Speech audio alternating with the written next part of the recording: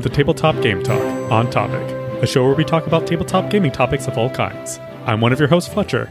I'm Kitty. And I'm Chris. This week we're talking about the different ways of approaching co-op game design. Some games are solo games that provide options for more players. Some require multiple players are impossible to solo, and many are in between. So, what really makes a co-op game different than a solo game? But first, as always, a thank you to our Patreon friends of the show, Adam Harrison, Miles Clark, Sahara Wentworth, and The Gift of Games in Grayslake, Illinois, now with a website at thegiftofgames.com. And welcome to Nicholas Lotz, welcome back, Nicholas Lotz, and Dan Seed, our newest patrons. And a huge thank you to all of our other patrons as well. If you want to distract me, like John was just doing during our intro, you can join us in our live Zoom chat every Monday night, 8:30 Central Time. You can go to tabletopgametalk.com/live and find the link there and join us. It's a ton of fun for some of us. And today we talked about nuts and rhubarb. Is that a good summary? I'd say pies in general. Yeah. Sure. Yeah. Also, legumes. We talked about legumes. Barbecue. And barbecue. That was when my audio was messing up. So I just got to hear about you guys talking about barbecue in past tense. So maybe I'll have barbecue tomorrow. Yeah, you can join our Zoom audience and see how laggy Chris and Fletcher's internet is today. I know. Today, our internet connection is amazing. It should be fine when people listen to it, but we're going to be confused for the next hour. So it's fine. So did you hear about my internet problems? No, because you didn't tell me about your internet problems. So, I was saving it because I know any second now you're going to ask me how my week was. Wait. You should wait till I ask. So, Kitty, Fletcher, How are your weeks? Well, this crazy thing happened to my internet. It started dropping all the time. We would just be like, everything would be connected and then it would disconnect. And it was driving Spencer crazy at work because it kicked him off his network all the time. He had to log back in. Wait. So do you have Comcast? Of course we do. So okay, then it's not a crazy thing. This normal thing happened to our internet this week. Keep going. Ours is actually pretty reliable most of the time, unlike either of yours. But anyway, the Comcast-y part of this is Spencer called Comcast and they were like, well, there's no reason that your internet should be doing that, so you can't talk to a human. So he had to go to an office in person to find a human. And he was like, I'm not coming back until our internet is fixed. And so he left the house. He came back maybe an hour later and he's like, they're sending a technician first thing tomorrow morning. And so the technician showed up and discovered that our internet had been eaten by squirrels. Well, maybe the squirrels have the same animosity towards Comcast as I do, and therefore wanted to destroy it one cable at a time. Yeah, so they had chewed through the cord connecting to our home. The cable, some would say. And so they replaced that, and we haven't had any issues since. So, yeah, that was fun. I just love the picture of a squirrels. Yeah. I just love the picture of a salty robotic voice saying, your problem is not important enough for you to talk to a human. Please press 2 and go away. Yeah. I assume that's what happened, but I was not on the phone. Press 2 to hang up. Press 3 to go away. Press 4 to talk to a human. You won't actually talk to a human, but maybe it'll make you feel better. Yeah. Any other button, and you can just sit on hold for the next 4.5 hours until you finally get frustrated enough to hang up or your cell phone battery dies. Oh, Comcast. Yeah. So I was going to talk about how next week is Memorial Day and that might affect our schedule, but apparently it doesn't because none of us have plans. Cool. That's all right. Memorial Day evening is kind of a chill anyway. So it's like Monday night after you're done with your day off work for those who get the day off, or working holiday hours for those who have to work holiday hours. You can come hang out with us. Get that double also, time. Yeah, exactly. And it's time and a half. At least it was when I was working Memorial Days. I kind of miss working holidays. It was like a very camaraderie thing. Like when I used to work movie theaters, I used to work Christmas and New Year's Day every year because it was just kind of fun to, work on Christmas and New Year's Day with your friends. And it got because you've always enjoyed complaining about things. Yeah. Yeah. But I'm not going to complain about this next thing. I forgot to thank Alex because he his coasters that he sent us came in. And I only have 5 of them in front of me because one of them is in front of Fletcher. Not in front of Fletcher, in front of Sydney. But this is an That's Azul a new coaster. one. I was like, what? Is this your coaster? Like, where did that come from? Chris has been sneaking into your house and placing coasters in front of I you. know. I was wondering where that came from. That's amazing, Chris. Greatest musician ever. In my head, it works because you're in front of me, and then Sydney's desk's in front of me, and then Fletcher's just interchangeable with basically any personality in my brain. But The That's a amazing new one. steel. You get called Spencer a lot, but never Sydney before. That's a first.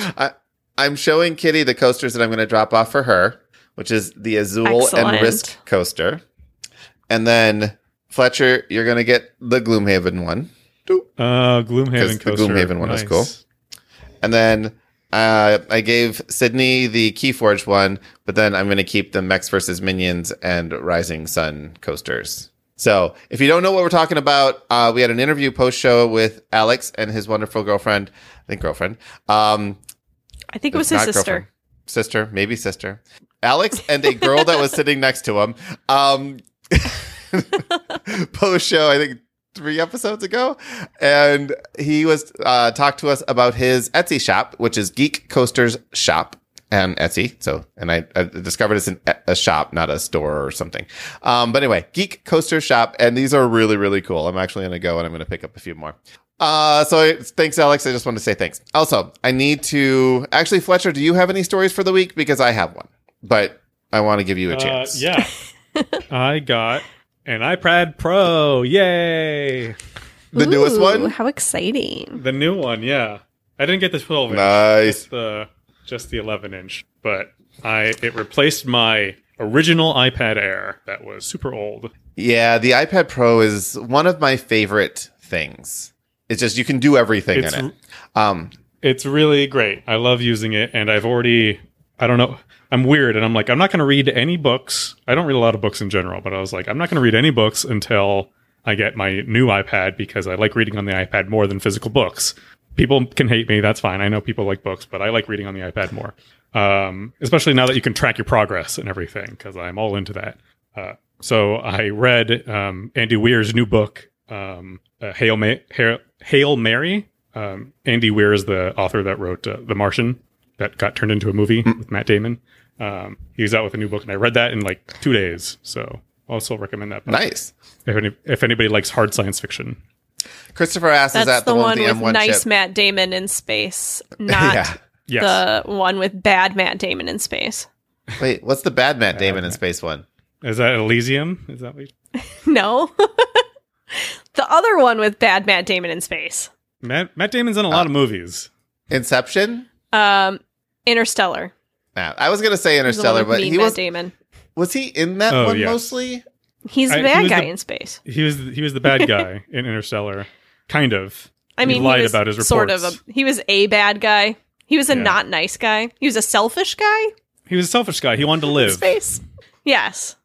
Well, my story has to do with your Spoilers. story slightly. Yeah.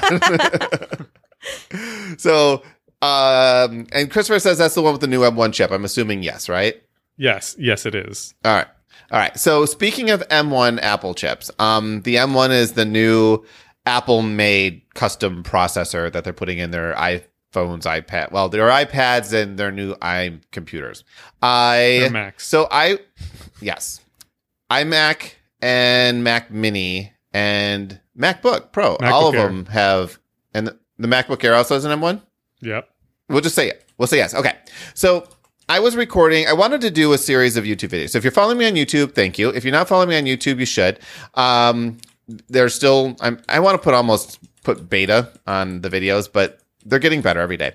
So I started doing a series on Terraforming Mars because I got the Terraforming Mars big box about a week and a half, 2 weeks ago, and I have not seen a big box storage solution that is worse. It is absolutely in all ways the worst big box storage solution I've ever seen. I hate it so very much. It's so bad. This Sorry, is such Steve. a new hot take for you, Chris. Hating on Terraforming Mars. I know. And I'm like, How okay. unusual. And the thing is, I didn't even know this because I was just going to open up the box on camera and be like, okay, I'm going to take the stuff from my Terraforming Mars box, which has all the expansions, everything fits in it just fine, and put it into this other box. So I'm 20 minutes into this video discovering how bad this solution is. It's so bad. And then I look over and I notice that I didn't turn my audio on. So I have no real video. Yeah. So it's just like silence. So I'm like, okay, fine. All right. You have actual video, but no audio. I have actual video, but no audio. So I'm like, okay, well, that's on the checklist of things to check next time. No problem. Got it. All right. That's fine. Okay. So then Tabletop nope talk. Yeah. Tabletop no talk. So then I started recording again a couple days later, and I changed the concept of video because I didn't want to just be so scathing about the box. So I'm like, now I know what to expect, and I can be like, okay, here are the positive things. The card sleeves are fantastic. I love the card sleeves. But, so I started talking about the positive things. Card sleeves are great. The little 3D tiles are fine. There's a couple other things that are fine. There's a card box in the big box storage solution, the smaller card box that stores all the project cards. It doesn't fit the cards. Not like lengthwise, widthwise. If you put the cards in sleeves, they do not fit into the card box. That's specifically meant for the cards that fit in sleeves. I'm like, I found this out live on camera with no audio. Livid. The first player marker takes up about 8 square inches of space for a first player marker that replaces a small punch-out disc. They literally have pictures on their Kickstarter page of you lining up all the little dudes for the I forget the one with the voting expansion. Lining them up in the tray, which is just a big empty square. Like you're supposed to line these things up, I don't know, maybe glue them down. I don't know. It is ridiculous. This box is so stupid. It infuriates me. Anyway, so the second video, I'm about 30 minutes into this particular rant that I just did now. And the universe apparently doesn't want me talking bad about Terraforming Mars because then it made my hub overheat, which cut the connection to my SSD drive I was recording to and corrupted the file. So that's all gone. So yeah. So then I'm like, okay, all right, fine. I am done. I'm using an old work laptop and I have like 55 different cables. So I bought a Mac Mini, the new M1 Mac Mini, because I want to stream 4K. And I forgot we were talking about the M1. The thread, right? I know. It was a long journey, but I got there. Trust me, I've been looking forward all week to just vent this story out. It's like a so Greek meander pattern you just let me through. I know. Just say, so this was supposed to show up on, I think, we'll say Thursday. Thursday, the monitor and the Mac Mini were supposed to show up. So the monitor shows up early in the morning. And the Mac Mini FedEx says, it'll be there by 8. It'll be there by 8. It'll be at 8 o'clock. It's like, it'll be there sometime between Friday and Thursday of next week. Friday says, it'll be there by 8. It'll be there. And then it's like, no. It'll be there Saturday. So it did show up Saturday, right when I had friends over, so I couldn't do anything about it. But it was there Saturday. So Saturday night, cleaned up the house. Everything's good. Went downstairs to set up my new Mac Mini, plugged it in the monitor, turned the monitor on, and it was shattered. Like the physical glass on the outside was fine, but the internal glass is just there was nothing you could see. It was just shattered. And I didn't have another monitor. Oh, actually I did. I had a monitor, had Sydney's monitor, but it has a different connector. So now I have the Mac Mini, but no monitor to plug it into. Until I realized I could plug it into my TV. So I did that and then strained my neck looking at a TV that's mounted too high for a computer thing.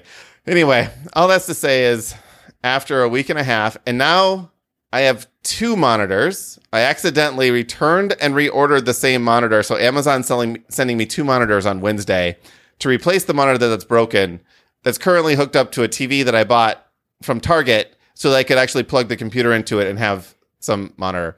I'm not sure this YouTube channel is worth all this, but I got the green screen working and there's a new video up. So go watch how I feel about Blood Rage.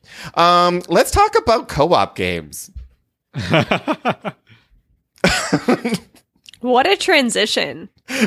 This is why our Chris, Master podcast and segue YouTube artist. channel. Such success. Also, wait, apparently, you Christopher talked mentions- about Flesh and Blood and not Blood Rage. Yes, Flesh and Blood, not Blood Rage. I'm Thanks, just my Christopher. blood is this raging is why we right. have an audience. Yeah, my blood is raging right now. Your flesh and blood Yeah, is raging yeah. right now. I know. I'm going to do a review of Terraforming Mars in the future too, because I don't think it's fair to just say I don't like it. I think it's only Timely. fair. I have to like justify that. Yeah. Eventually. Okay. All right. Yes, Matthew, this is a board game podcast. Now it's, but I was talking about board game stuff somewhat. Let's talk about co-op games. What do you guys think about co-op games? Do you like them? Yeah. Depends on the game. I Alright, don't Fletcher. dislike games because they are co-ops, but neither do I enjoy them solely for the co-op nature. All right. I Fletcher, enjoy fun why do you games, like co-ops? co-op or not.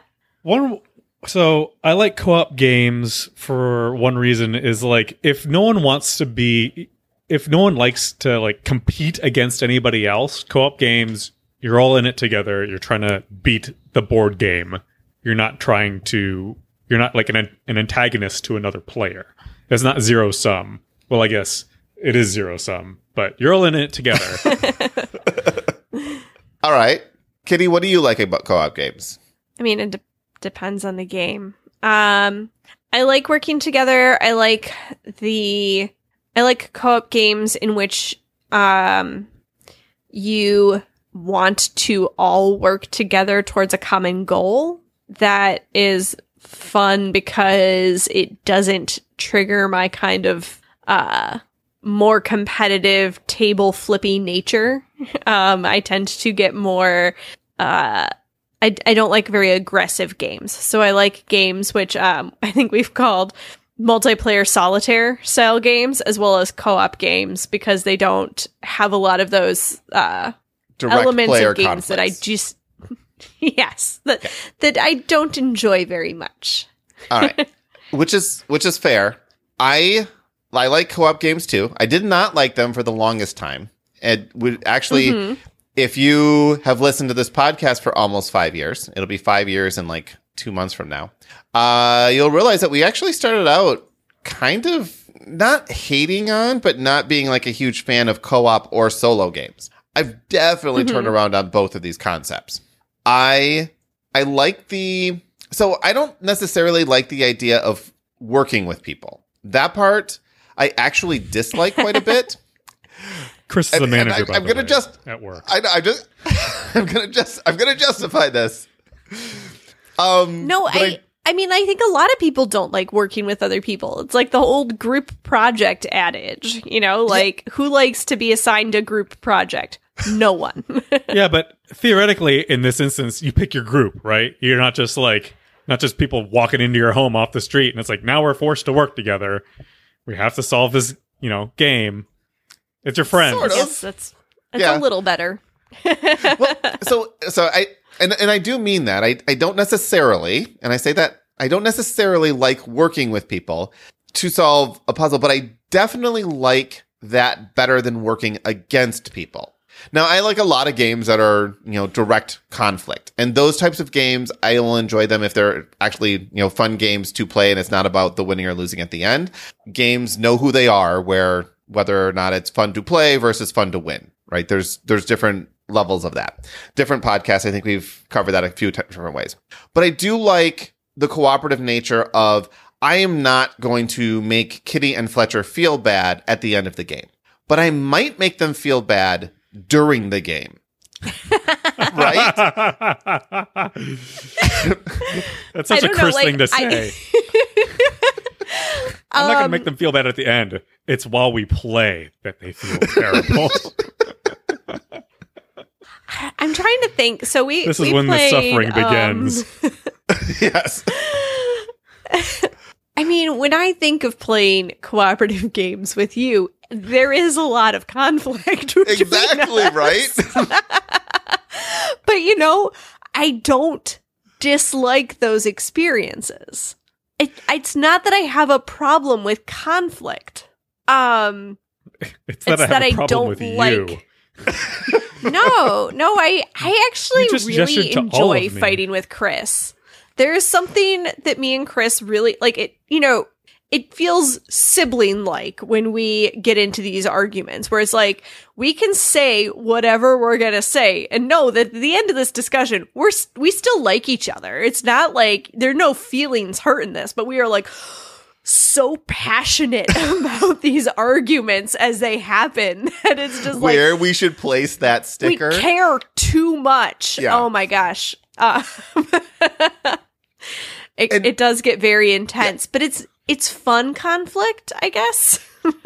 Well, and that's the thing. So, and this is where I wanted to actually bring this up, because I know we've talked about co-ops before. And in this particular episode, we're going to talk about co-ops on a sliding scale of player interaction. And typically you talk about this in non-co-op board games, right? In co-op board games, you often talk about the alpha gamer, the alpha player, the quarterback, or the person who's trying to control everything. And I've mentioned it multiple times, like Sydney really doesn't like those games where we are deciding as a group what the best thing to do is, or Pandemic's a great example of this. And then we'll get to my scale that I filled out with bunches of examples. Pandemic's a game that does not require 4 people. The other 3 people, I play it by myself all the time. yeah. The other 3 people are just, baggage. Fine. I have to deal with you because you're here, you're my friends, and we're trying to beat the game together. But ultimately, you're just slowing me down because I could make the decisions for you, and I have all the knowledge in my head, so I can just make this happen. Those types of games are not fun for some people, because you either have to sit back and say nothing and say, okay, well, it's your turn, so you get to decide everything. But that doesn't, like Pandemic, that doesn't really work in it. You got to have some kind of group consensus as to what you're trying to accomplish. So then you have to walk this fine line of what I think we should try to accomplish as a group versus, Kitty, what I think you should do right now.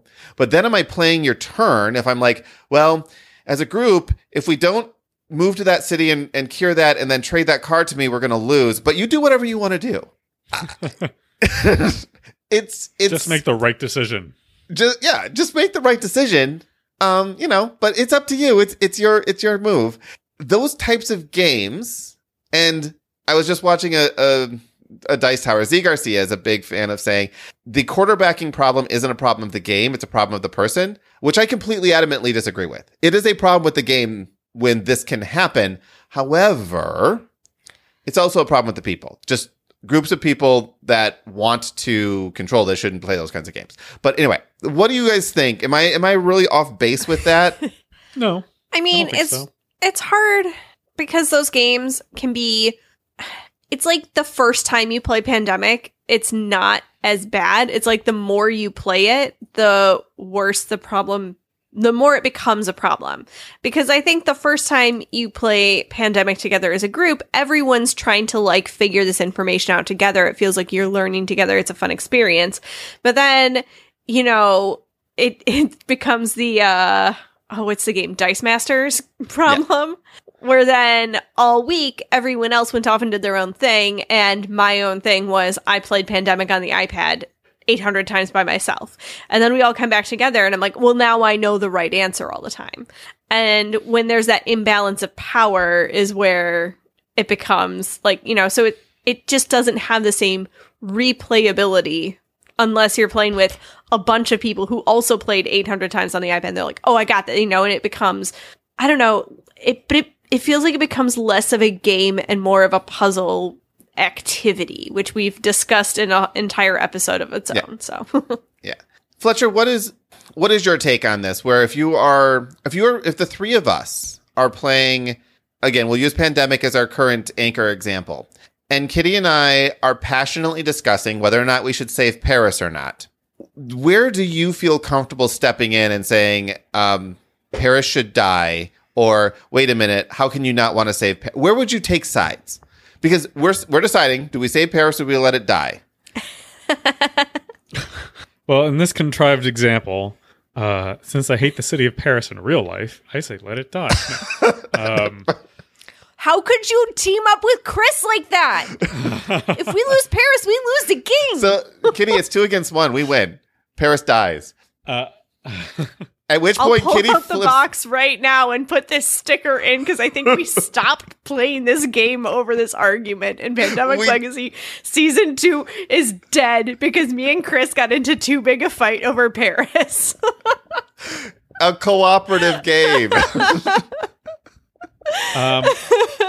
I can honestly say I've never really been in a situation like that. It's just always kind of been like, what cards do we think are coming up? How badly affected is, in this case, Paris? Like, is there already 3 tokens there? Do we think it's going to come up again soon, or was it already drawn? Like, what should we do? I don't know. I don't think I've gotten into a situation where like 2 people are arguing. It's like, we should do this, and the other person like, we should definitely do this other thing and not that. Spencer and Josh just like left the room. They're like done with us. Yeah. And the thing is, we weren't even playing the game. The session was over. We were arguing about where to put one of the upgrade stickers. Wow. Oh boy. Yeah. So Matthew says, alpha gamers be like, you do correct choice and we can win the game, or we can do your idea and likely lose. That's true. I've actually said those words, and I don't feel like I'm a non-friendly gamer, but I'm doing this episode because I think I'm a non-friendly gamer. This is where Well, you it's get really into hard. These situations playing the happen, game I feel with like, you. more often. These situations, I think, happen more often when you're playing with people you don't know very well.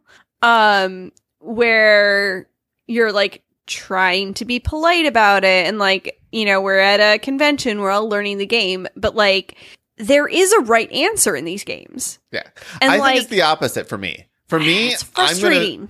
I'm going to speak my voice more if I'm with basically you guys, where if I'm playing at a convention, I won't say anything at all. I'm like, I don't care if we lose. We'll do whatever anyone wants to do. If nobody's saying anything, I might say something, but it's when I'm actually can feel comfortable around the people that I get at my worst. So yeah, I guess I don't actually say, like, I don't get into the fights. It's just the most frustrating for me when I feel like I need to be polite, but I also feel like you're making a bad choice. I don't know. I don't, it's not my favorite. I'd rather solo play these games where if they can be easily solo played, it's much more fun for me to play it alone. And that's Sydney's thing too, is like, I can see what we should do, and the game is just an exercise in convincing other people to see it as well. And so, all right. So and that's why I think these games have been somewhat successful with people like you and me and Sydney playing together, because it becomes then a discussion of like, this is the fun, right thing to do together. And that is more in the spirit of the game, instead of like, why can't you see that my way is the right way to do this? And that's very confrontational and not as much fun. Yeah. But also, when there is a right answer, it's kind of like either we all saw it, or it's like, I don't know.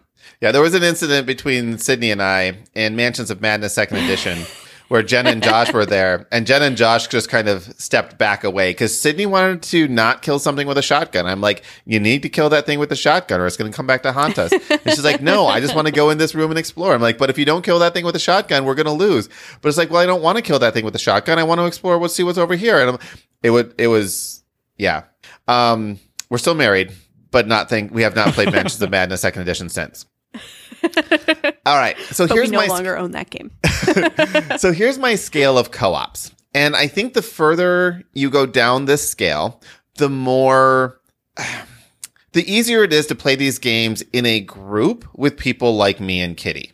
So my first... The less likely you are to be Josh and Spencer slowly backing out of the room. Exactly. The first group of games here are what I'm calling play by committee.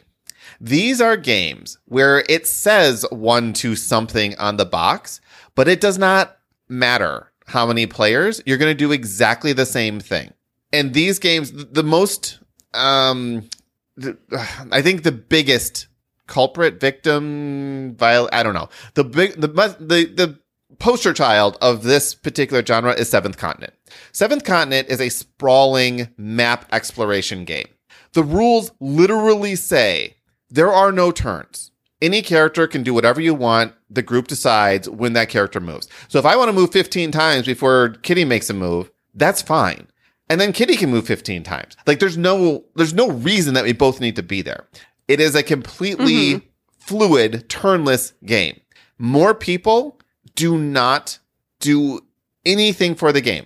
I could play it with 4 characters. I could play with 1 character. 4 people could play with 1 character. It would not matter. This game is purely an exploration. I don't think either of you have played Seventh Continent. No, I read this as Seven Wonders, and I was super confused for a while. But then I figured it out. So I won't go too deep into this, but this type of game, other games like this, Tainted Grail is very similar to this. Tainted Grail has a little more of a defined turn structure. Like I have to go, then you have to go. Unless we go as a party action, then we're going at the same time. Kingdom Death Monster, Fletcher, I think is like this, where even though you always have 4 characters, regardless of how many people are at the table, right? Yes. So like, and when you guys are playing this, because I know you played this a few times, when you were playing it, we are like, okay, this is my character, this is your character, and then we both control this character, or like, how did you guys split up the responsibilities? Because it doesn't feel like there's defined responsibilities there.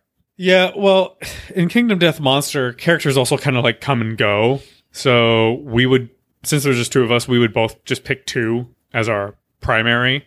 But the characters can die, and then when you go back to town, you'll have to select another character to replace. But sometimes we would also swap like what characters we were controlling, just because it might be easier given a certain set of circumstances or whatever. So in that case, it was a little bit more like loosey-goosey. So in that case, though, I'm assuming when you're actually fighting the monster too, you're in strong communication about what you should do, and where I'm going to go over here and do this, and you're going to go over here and do that. Yeah. Yeah, absolutely. Now, this is a loaded question. So if you answer it the way I think you're going to answer it, I'm going to tell you you're not allowed to answer that way. But is the game any more or less tactically different if you were playing it by yourself versus playing it with another person? Is there anything different about the mechanics of the game, the system of the game? Anything different about the mechanics or the system of the game? No. I would say no, there isn't. All right. So this is and then why play it with someone else? Because I enjoy people's company. All right. That's fair. It's not actually the answer I was looking for. But that's okay. That answer will be waited for later. Kitty. And also, 2 people working together to solve a problem is generally better than just one. I don't know. The other person can think of other things that you might not have thought of, and vice versa. So it's always fun that way. Okay. All right. Well, let me keep going down this list of play by committee. Robinson Crusoe. I love this game. I've never played it with anyone else. I see no need to play it with anyone else. This one is everyone's placing their basically pawns all at the same time, and it doesn't require more than one person to place the pawns. As soon as you start adding more people, you have to decide what you're going to do, which is, again, it could be fun to be with people. Maybe. I don't know. Spirit Island. This one kind of falls into the next category as well. This one I find is actually easier if you're just one person, but also there's the cognitive load of playing multiple characters is huge. So this might fall into the next one.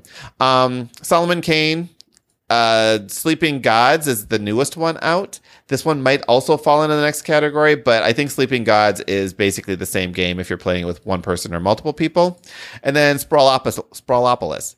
This is a solo 18-card game, which is amazing. Kitty, have you had a chance to play this yet? Nope. Well, it's amazing. It's a fun little solo game, but it has co-op rules. And the co-op rules are you take turn placing cards. Okay. Okay. It doesn't change the game. So anyway, this is my category of play by committee. As a group, typically you can decide who you're playing with. The next category I have here is multi-character, but open information. These are the types of games. This is actually where I put Pandemic, because Pandemic has, 1 to 4 characters, and in Pandemic Legacy, the information is open by default. In Pandemic, it's an optional to keep your hands open. But one person can play the entire game by themselves because they have all the information. It's just the cognitive load might be higher if you're playing multiple characters. Many of these games, that's not the case, but Pandemic. I put Arkham Horror, the living card game here. It works fine for 2 characters, Too Many Bones, Marvel Champions, Cthulhu Death May Die, Zombicide, Forbidden Desert, Adventure Tactics, Marvel United, Dungeons and Dragons. So these are games where it's convenient to have multiple people to help manage, but again, one person could play it. And I put D&D here as the last one, which I do definitely want to talk about. But does this make sense, this separation of like shared everything versus this is mine? Do you guys kind of see that progression and how that might change? I don't understand the question. All right. Well, if I'm not making sense, it's up to you guys to make this interesting. So ready, go. Oh, geez. So these, I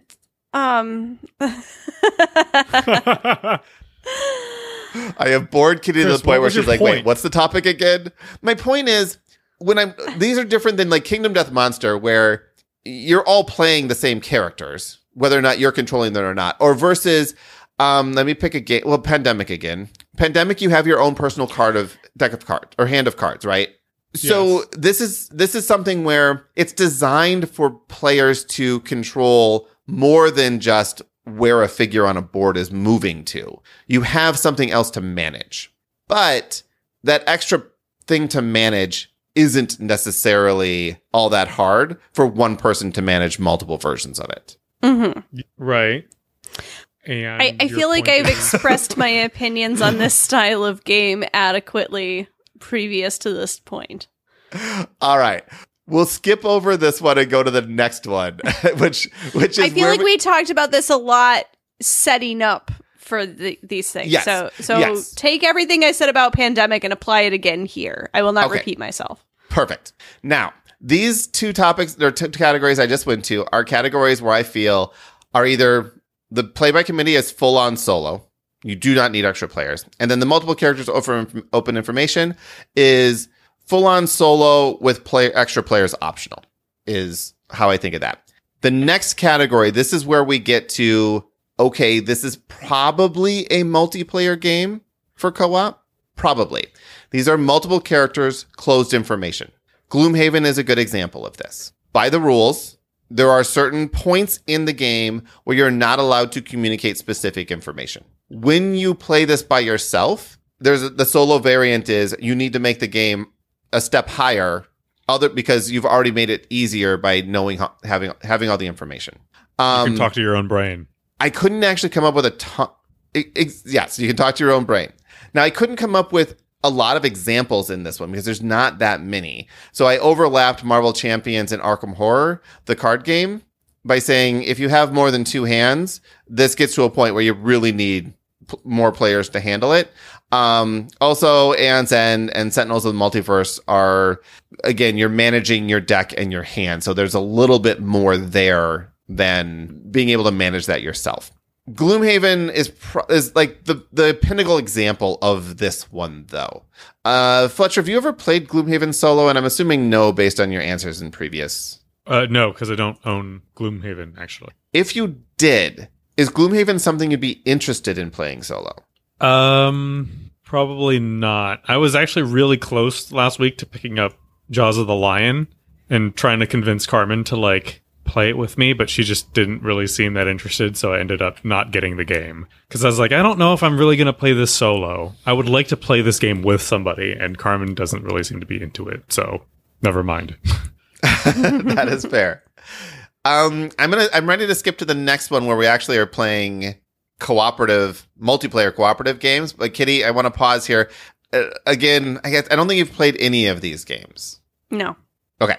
So I won't bore. The next one we've all played from the next category. And this is hidden information games. And this is where I think I look forward to playing these kinds of games. Except for the very first one I have listed here. And actually a couple other ones. But this category has very I either love or hate these games. Yeah, these are a love or hate these game things. And this is co-op, multiple player, hidden information. And these are games that cannot be played without multiple people. Hanabi is the first one I put on this list. And this was one where I don't play this one anymore because the last time I played it, someone was just overly passionate and was like, how could you have said that or thought this or whatever, where I'm like, I'm sorry, I don't have your meta information of this game that you've found out your own little meta rules to cheat in this co-op game. So in Hanabi, we didn't even talk about cheating at co-ops. Yeah.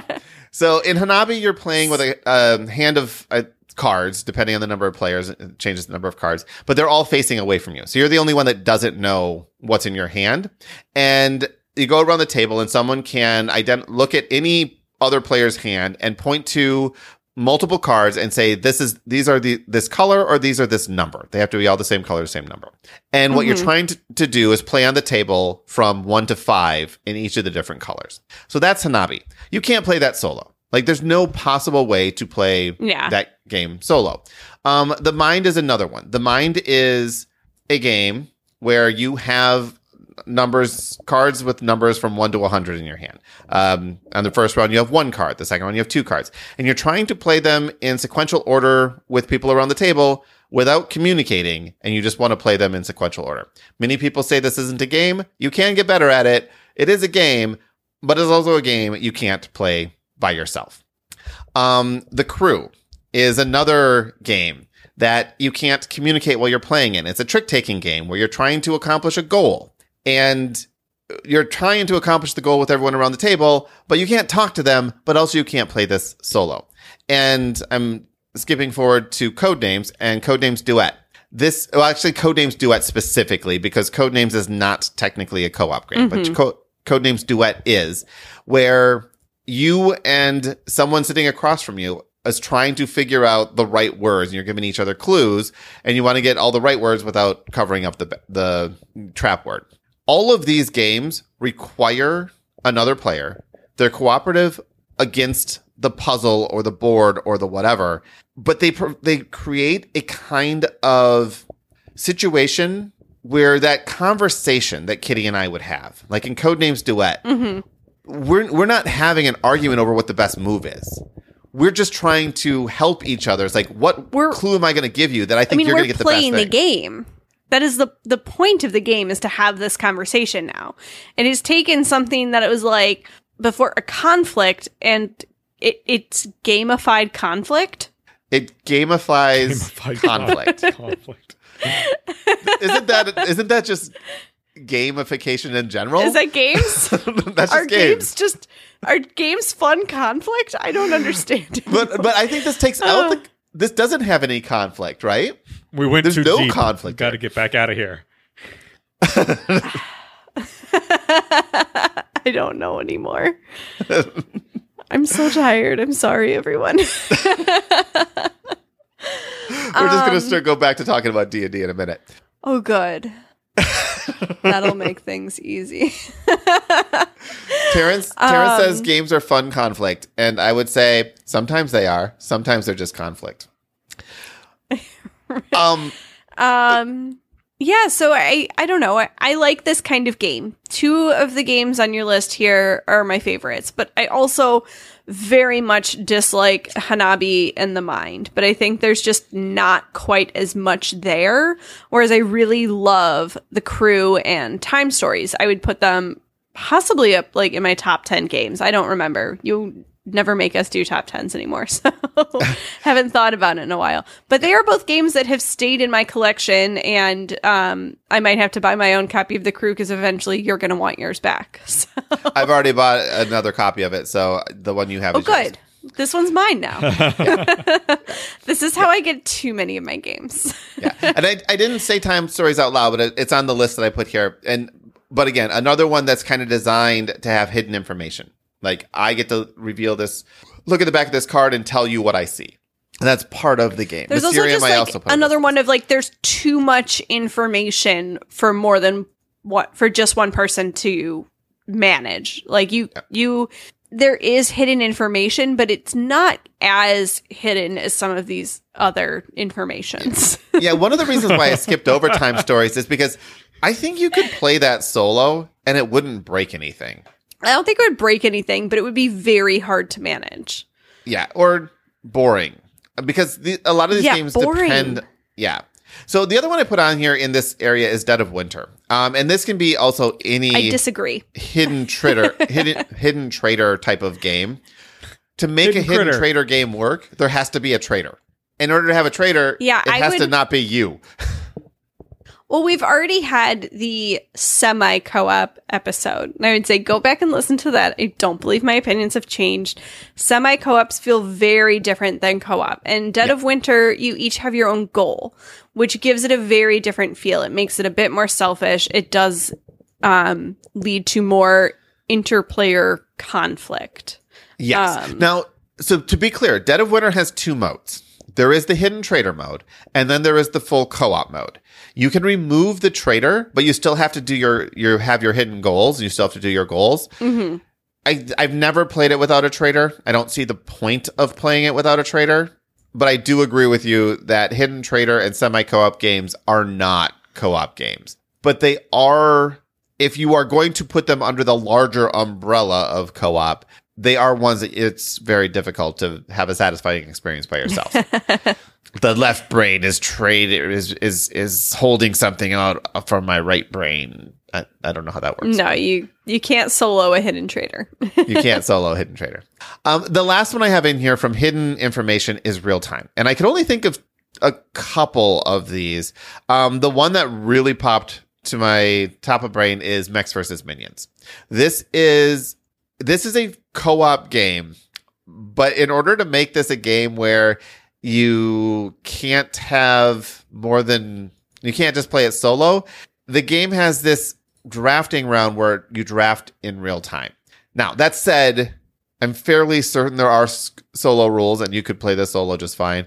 But again, I was grasping at straws when I went to real time, but Fuse is another one. It's a pretty common one. Matthew just said 5 Minute Dungeon is an amazing co-op real time game where you basically are all working together and you have 5 minutes to play the right cards to take out each of these bosses or monsters that appear in the stack. And there's a ton of different 5 minutes things. So all these real time games, they're not nearly as much fun to play by yourself. Some of them have solo rules. Fuse has solo rules.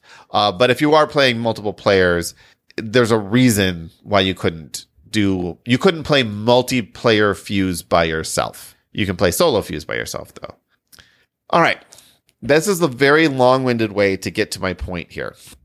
And I'm glad we made it. Yeah. This is all a preface to our next episode, which won't be next week because next week is our D&D episode or our role-playing game episodes. I don't actually know that we have a topic yet. But the following week, we are going to talk about games that tell stories. And I have been playing a ton of campaign games by myself in the last, couple months. And when I'm playing these games that I am declaring that, hey, why would you play Seventh Continent with someone else? There's no other decisions to make. Kingdom Death Monster, and this is Fletcher where I was trying to lead you, but Kingdom Death Monster is far more interesting when you're sharing that journey with somebody else, when you're creating that story with someone else, when someone else is there to check you on the fact that, oh, I rolled poorly and I could ignore that roll and just roll again. Or I have a witness and now we just have to go with what we rolled. Right? These are the difference. It's just like cheating. Like if you're by yourself, you could just cheat. You could just open up the box and close it again and say, I win. Well, but even if you that didn't doesn't feel very good. You're still not sharing it with anybody. Yeah. Now, I don't know if that's good or bad. Because I want to play with people. Yes. Is it? But you just read a book. I forgot what book you read, but you told me you read a book. And it was a good book. And you read it on your new iPad. And it was a fantastic book. Did you enjoy that book? Yeah. Did you read it with someone else? No. If you had read it with someone else, would you have enjoyed it more? And to say specifically, if you were reading it for like a book club. Okay. Maybe marginally, I guess. I mean, I very much enjoy having read the same book as someone else. I don't need to read it at the same time as them, but I like having read the same book as someone so I can discuss it with them. And almost everything I read, I make my sister read too.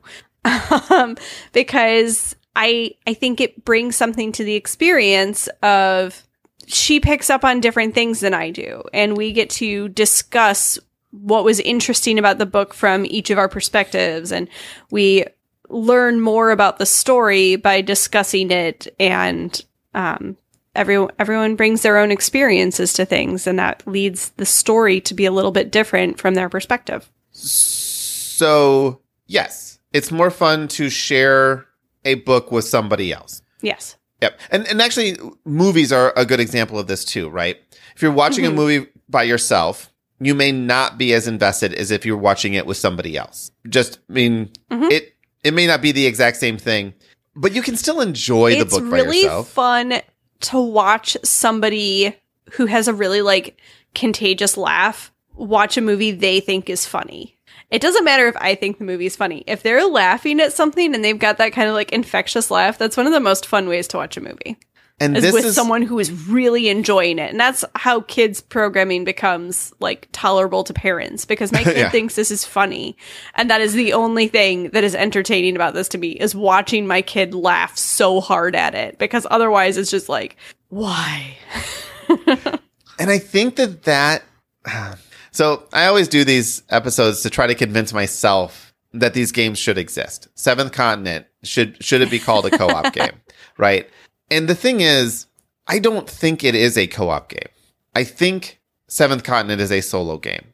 I know, anecdotally, Arkham Horror, the card game, is played most often solo. It's not played in groups. And I've played it solo. And it mechanically, it is faster to play solo. It's easier to make whatever decisions I need to make. You know, like I don't have to, there's just less to track. But I enjoy playing that game, even though I think of it as a solo game, with Sydney, because we're sharing the story with each other. And it makes it matter. It makes it, it's kind of like the tree fall in the forest. Does it make a sound? Sure, it made a sound, but no one heard it, so it doesn't matter if it made a sound or not. When you're playing these games with more than one person, it matters more than just playing it by yourself and not having anyone to share that experience with. I don't know. I don't know. I just does any of this episode make sense, or should we just trash the whole thing and like we could record something new? It makes enough sense, I guess. Makes more sense than some of our other ones, but I don't know. That's not saying I don't know why anyone listens to us ramble. How much time are you willing, if I tell you, Kitty, I am willing to drive to your place so that we can play through Tainted Grail, Dark Arthurian fantasy, a setting that you have mentioned multiple times, sounds cool to you. A story that I've been told is fantastic. Would say it's going to take between, an average of 30 to 40 hours to play. If I said I would drive out to you so we can have 5-hour sessions of this 6 weeks in a row, would you be willing to commit that time to exploring that story? Or is the only way I'm going to get through that story, and I'm not just putting this on you, I'm just in general. That's one option, right? Find someone who is willing to play like 30 hours of this game. But if I want to experience the story, should I wait for someone else to play it with, or should I just play it myself so I can experience the story and move on? And what are your guys' take on that? Is there something that you would do? It's like, Fletcher, if you had Gloomhaven in front of you and you played a few things and you really like the system, would you be willing to keep playing by yourself to experience the story and the system? Or is it a non-starter if you don't have someone to share that with? And I'm going to let you two take the last 5 minutes of this podcast. I would probably need someone to share that experience with. I don't think, like I just said with Jaws of the Lion, I wanted to get it. And I tried to convince Carmen to like give it a shot with me. But she didn't really seem that interested in it. And I was like, I guess I could play it solo, but not really my thing. I want to experience this game because games like cooperative games like that should like be experienced with other people. Sure, you can play them solo, but then it's kind of like a book. You could just read a book or watch a movie at that point, and it makes for like a poor book or movie experience. And I guess it's obviously a bit more interactive, but the part I like about these type of games is the interaction and the rules and constraints that you have with other players. And just playing solo, even though technically possible. It's just not the same. So I have two different answers to this question. And that is when you talk about, you're going to drive down here, we're going to play 5-hour sessions of Tainted Grail. In this theoretical world, somebody else is caring for my children and I have the time to actually like sit down and play this game. That sounds like so much fun. I would love to do that. In actuality, it's hard enough for us to get together for 3 hours a week to play D&D. And then stacking something else on top of that, it's like, oh yeah, there goes, so much of my free time. But I would love to have that kind of time to do this with you. And I think that, we should figure that out because I don't have this game. But if I owned this game and it was me that had to drive to you to play this game, but I had the choice to solo it right now, I would do that. I wouldn't wait for somebody else to share the story with me. I'd be too excited about learning the story. So, I get both sides of it. And I think it might be more fun if I waited to play with you. But I think, there's this also middle ground, which is, I read a book and then my sister reads a book. You play the game and then I play the game. And if we each have our own copies, it doesn't have to be like, oh, you complete all 300 hours or whatever it is. You can play the first scenario while I play the first scenario. And then we get together and we talk out oh, how did you do this? What happened here? And, we could have, a book club, but it's a board game. And that sounds like a fun way to do this kind of thing too. It doesn't have to be solo or co-op. It can be a collective. I don't know. So I rarely swear on this podcast. I don't think I ever have, but I'm going to do it right now. Damn it. That's a great idea. That really is like the solo co-op book club, game club. Because I'm not going to play the game twice, and I'm making completely different decisions in chapter 1 versus chapter 2 than you are.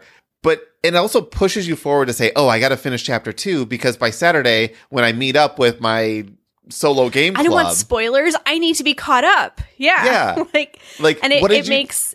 I love that idea. And the thing is, you don't have to play the whole game. Like a book, you typically read the whole book before you do a book club. I guess you could go by chapter, but you typically do. Oh, that's an amazing idea. Why? So now I need to get you Tainted Grail. Thanks a lot.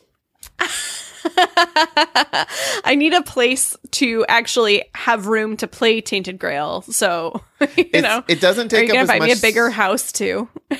I'll send you a card tray too. It takes up a lot of card spots, but I actually got a card tray for it. So a few people who responded in chat. Let's see. Miles says that it's a non-starter. He doesn't do things for himself. He just does things for others. So basically what he's getting at is he's not going to play solo games. He's going to play co-op games. Now there was a couple other here that I thought was interesting here. We're going to talk about role-playing games as single-player co-op games post-credits. So we're going to answer Terrence's question there. And then there's also... Actually, Terrence just got a game called Under Falling Skies, which is a designated solo game. There's more and more this is only a solo game coming out. I just backed one from Chip Theory Games called Victorum.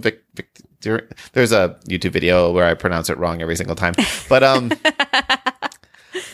it's meant to be a solo game, so I don't feel bad playing it solo because it told me I could. But think about how much fun we had reading Alba. And how sucked into that you got, and the different decisions we made. This is a great idea. I'm still caught up in my great idea. I didn't even share with you what I did, but I'm like, maybe I should. The one problem we talked a little bit about it. Yeah, but you want to actually play through it again, so I didn't want to spoil anything for you. But in a game where you're not going to play through it, I see this as a post-credit segment where it's like, okay, this is the game we're going to play, and each week. We're going to talk about the next chapter. There's only certain games that it works This can be a Patreon tier, Chris. Monetize it. Oh, that's perfect. That Up is your such pledge. a Patreon Join tier. our game club. That is 100% on my possible list of things I would actually really do. I don't want to gate certain content on Patreon in general, But if I have an excuse to play a game every week and then meet up and talk about it, I am more than happy to record that and put that on Patreon because A, it's spoilery. B, I'm going to do it regardless. I'd happily do it. Oh, this is good. This is good.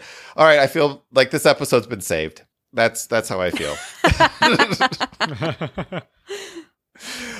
Now, like I said, what I want to do is next week is a role-playing game episode. And we'll come up with a topic between now and then. There's like a dozen that people have requested. But the following week, I'm going to talk about it. It was a Freudian slip, but we as a group are going to talk about games that tell stories. So these are a lot of these co-op games. They don't have to be. Some of them are competitive games, but games where they are a replacement for other kinds of media and everything around that. Because I just think it's a fascinating subject, and we're getting more and more games like this that are telling these actually interesting, good stories. And I can't wait to just see more of these. Also, Kitty, Sleeping Gods is going to be our first game that we play solo and then book club, because it's Ryan Lockett. You love the universe. I already have an extra copy on its way. And so that's going to be our first exclusive Patreon content. Is Kitty and I are going to play Sleeping Gods. And Fletcher, you should order this game too. I actually think Carmen would love this game because it's more about story than game.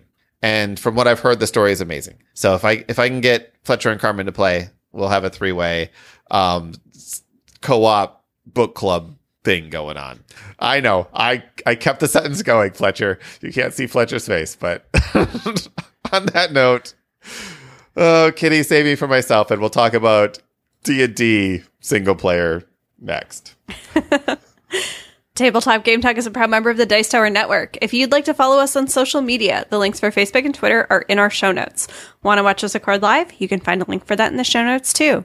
Comments or questions? Email us at feedback@tabletopgametalk.com. Hosting fees and giveaways are sponsored by our patrons. If you'd like to be one of these wonderful people, you can find out how by visiting our website, tabletopgametalk.com, and clicking the Support Us link.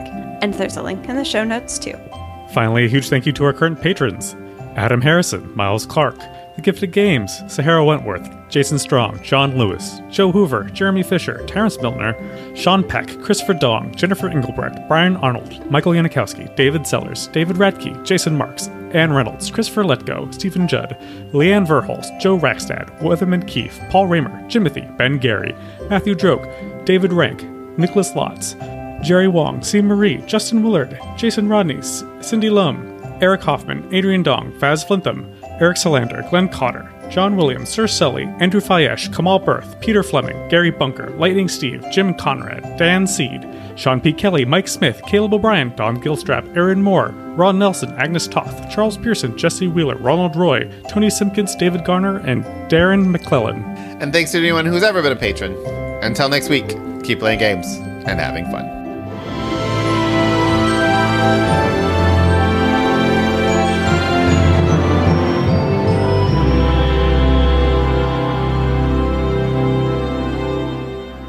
All right, so Kitty, Fletcher, let's play a game of D&D. The three of us are the only people that can play. So Fletcher, you have to play 3 characters. Kitty, you have to play 3 characters. How does this change your experience? That's too many characters. Too many characters, yeah. Why are we I could play 2 characters. I might be able to play 2, but 3 is too many. Also, 6 is a huge party. Right? 6 is too big a party. 4-player party. All right. Yeah. 4 players. So each of you playing 2 characters. We can start there. How would that change your experience? It'd be more to manage. I mean, and I don't think I'd get as invested in one character. Mm-hmm. It would be more like just managing 2 characters as opposed to embodying one, I guess. I don't know. I think it'd be kind of fun to try though. If we were each playing a more combat heavy character and then a more caster type character, so you only had to manage one spell set type thing, but you had your fighter and your wizard that you're controlling. It doesn't sound too crazy. I don't know. You know what's amazing to me? I love biting off more than I can chew. No. It's amazing to me because, so Kitty, you answered essentially the way I would, where I'm like, oh, I would like to do that. you and I play co-op games very, very similar in that we have no problem controlling everything that's going on. Where Fletcher's like, no, I just want to do my thing and everyone else can do their thing. I don't think that those answers, both of those answers are 100% right. Fletcher, I agree with you. You wouldn't get it as attached to either. But mechanically, you could do it. Like, you could play 2, 3, 4 characters. And there are official sidekick rules that allow you to have, sidekicks are much more simplified characters to do that with. But I think that playing D&D, like, there's one-on-one D&D. There are the Essentials box, I think, basically says 2 to 7 players. So you can play a DM and one character, and they just have a bunch of like henchmen that come along with them, along with the one character. But you're still, this is my character, and then these guys work for me type of situation. You're the leader of a band of murder hobos. Basically, yes. But I would have no problem doing that, but I'm more mechanical than story driven, which is why we're talking about what we're talking about next week. Because do games that tell stories, are they more interesting than the mechanisms around those games? And on that note, have a good weekend. Have a happy Memorial Day and all those things. Bye-bye.